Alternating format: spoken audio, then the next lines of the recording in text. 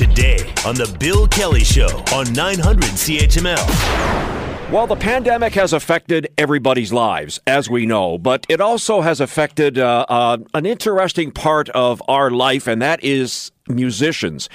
And joining us to talk about an interesting twist in their career is one of the founding members of Chicago, trumpet player, flugelhorn player, and also vocalist Lee Loughnane, who, Lee, first of all, we hope that you're safe and secure in Sedona, Arizona. Thank you for joining us. How you doing, Ted? Thanks for having me on the show. And yes, safe and protected here. I'm having fun with my daughter came to visit from California. I'm raising my 17-year-old son who just broke his foot, so he hasn't been able to play football. But you know what? They canceled the practices anyway.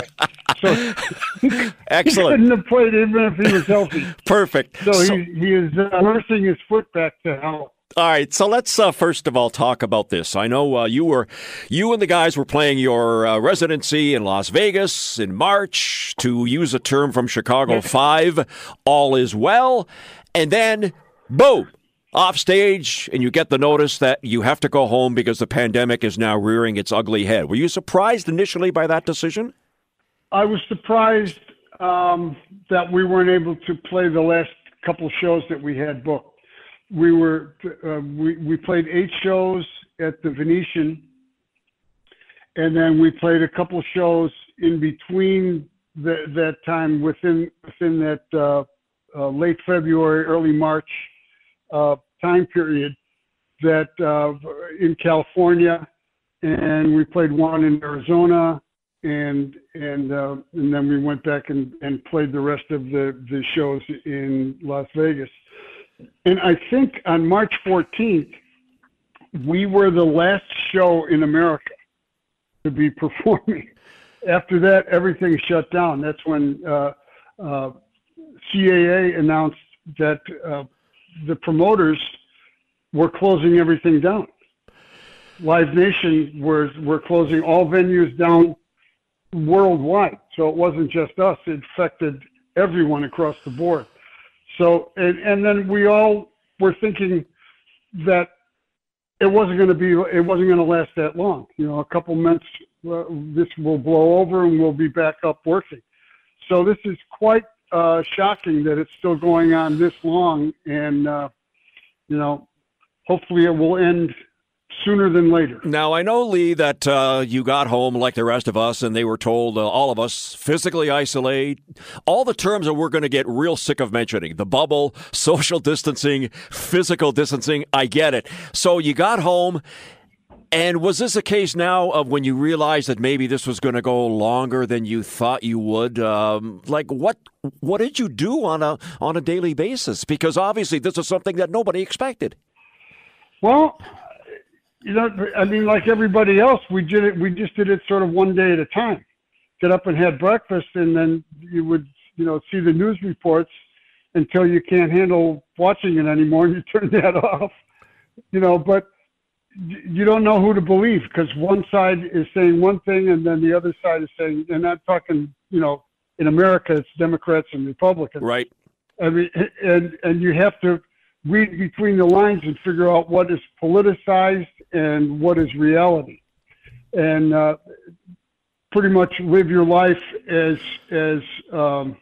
normal as possible under the circumstances. And as you've noticed, there is no normal anymore. So we're making it up as we go along. It's interesting, and you talk about the same thing, because I've mentioned this on my program for months, that one of the things that I do as a political junkie, as a news junkie, it's part of my job too, is I, go on the air all day and I read the news and the COVID stories and the updates. What do, Lee? I go home, I have dinner, and then I watch CNN. I watch Chris Cuomo talking about his battle with the coronavirus. And then I watch Don Lemon on CNN, and I see what the president is doing. After a while, it gets to the point where I have to shut this off because it's affecting my mental health. Oh, yeah. I understand. You don't know, how much information you actually need, as opposed to if what you're being told is really factual or not. Now, did you have a lot of difficulty staying basically inside your home? Because we saw some of the stories about Arizona the last little while. The cases have, it's kind of calmed down a little bit, but it was one of the hot spots. So for your own situation, you talk about having family members visit. Were you basically staying inside your home? Pretty much, because, I mean, Sedona's not that big anyway. Right. So... And the hotspot is more Phoenix area than where I am. So the thing is that when people come up on the weekends, I just sort of stay home. But you go out and you go to the grocery store and stuff. So we would be susceptible to it. But we care of what we're supposed to be taking care of, and you should be fine. So when you go shopping in Sedona, Arizona, did you mask up going in the stores, and were other people masking up as well? I wasn't masking up initially. I am now, for sure. Perfect. When something is invisible, you don't know if it really exists, even though you're being told it is. Yep. So, there was a getting used to period for me. And then I realized that, there's no reason not to. So wear a mask, be safe, and, move on with your day. Now, one of the things you were involved with is, and people can look this up on YouTube. It's called, it's a video. It's like a Zoom video, Hope for the Future, a song for healthcare workers. It was recorded and released in April, and it basically included a whole lot of trumpet players, literally from around the world, yourself, and you're talking from Norway and Japan and other parts of Europe. That was an absolutely beautiful piece of music. I tell you, every time, and I've watched it several times, every time I watch it, I get a chill. Talk about that particular venture, because that was something that was unbelievable. Well, my friend Ryan Anthony, who has unfortunately just passed away from cancer. Wow. He had multiple myeloma.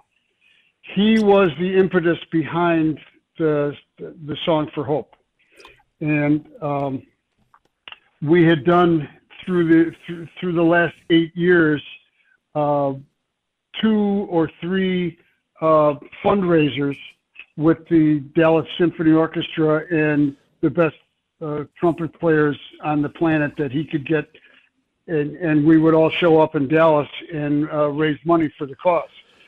And unfortunately, with the pandemic coming through, the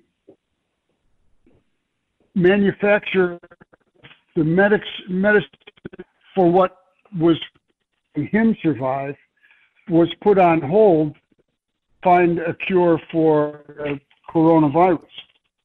And I don't think that helped his situation at all.